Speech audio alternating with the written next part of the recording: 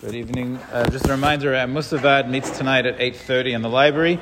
On Thursday night, I'm going to be giving a shir in the Beis Medrash at 8:15 on insights into the Rosh Hashanah Machzor.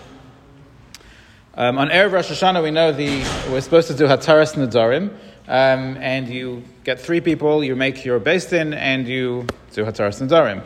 Rabbi Akiva Eiger and others say that those three people have to be proper dayanim. Doesn't mean that they have to work for a Beis Din, but they have to be adults. That is one thing they have to be.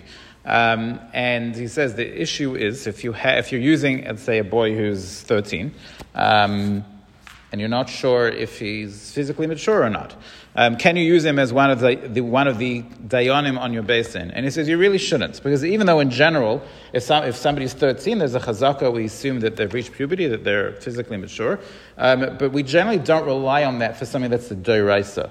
And Hataras Nedarim is a doraisa. So he says if you have a young man like that, you really shouldn't use him. You should use somebody who you can tell he's got a beard, he's got facial hair, and that way you know that he's mature. That being said, that young man who's 13, he's an adult, and he has to do Hataras Nedarim himself, so he just gets a free ride. So he has to get a Beis Din, but he doesn't have to sit on your Beis Din. So,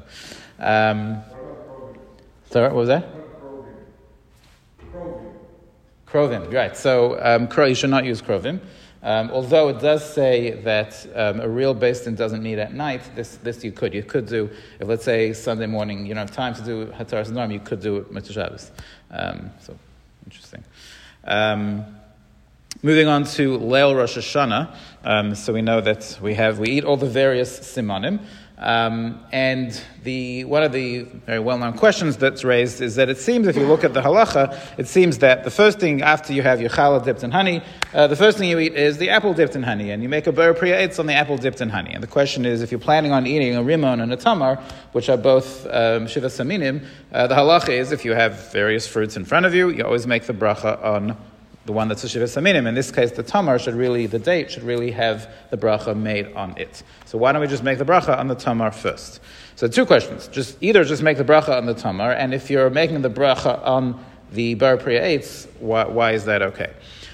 So it seems that the reason why the minig, and that's brought in halacha, is to make a bracha on the ber priya eitz, is because the ber priya eitz is, you dip it in honey, to make a bracha on the apple, don't make a bracha on the ber priya eitz. The meaning to make the bracha on the apple dipped in honey is because that, the yirasim for that is shana teva and masuka, and we want that to be first. Just like we start with the challah in the honey. It's not even really one of the simanim, but the first thing we want is that we're starting the year, the first thing should be a sweet year. Other simanim are great too, but we have to start with Shana Tova Masuka. And that's where this minute came from, that you start with the apple and the honey. So there's a reason to start with the apple. That being said, what about your poor Shivas Haminim that you're ignoring? So the post can say it actually makes sense to have those Shivas Haminim not on the table. Which is in essence your way of saying, I'm not ready to eat them yet. If I'm not ready to eat them yet, I'm not mechuyev to make a bracha on them. So you leave them in the kitchen, and you'll bring them out a little later when you're ready to eat them, and that way you solve this issue. Similar question is on the second night. We know that we're supposed to eat a shechianu fruit.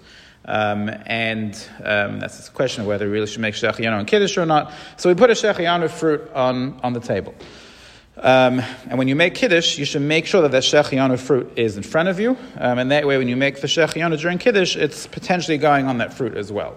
And same is, by the way, true if your wife lights neiros and she makes shechianu when she lights neiros, she should also have the fruit in front of her as well. So the question is, so you make kiddush and then you wash and you have challah. Shouldn't the first thing you eat be the shechianu fruit? I mean, you made a shechianu. You're saying it's potentially going on that fruit, but then you're busy with the apple dipped in honey and who knows what else, and you get to the shechianu fruit a little later on. Why is that not a problem? You should just eat the shechianu fruit the first thing. You already made the bracha. So the answer is that technically, again, we start with the apple dipped in honey. That's always our first thing.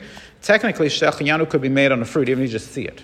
So technically, you don't even have to eat the shechianu fruit. Our minig is that we only make shechianu when we eat it. But because technically the baseline halacha is shechianu could be made on a fruit just when you see it, so then it's technically I don't even have to eat it, and therefore it's okay to eat the fruit first. if you're the one making Kiddush, you're supposed to eat the Shechionu fruit at some point. If you're listening to somebody else making Kiddush, you don't technically have to eat that fruit. The minhag is everybody eats it, but you don't technically have to eat that fruit. And certainly, interesting, a woman who's lighting her Yom Tov candles and she's having in mind the fruit, she's going to have a long time until she eats. She could be lighting, quite a while before we actually sit down to eat the fruit. I'm not even starting the Suda yet, and that is still considered to be okay. Have a good night.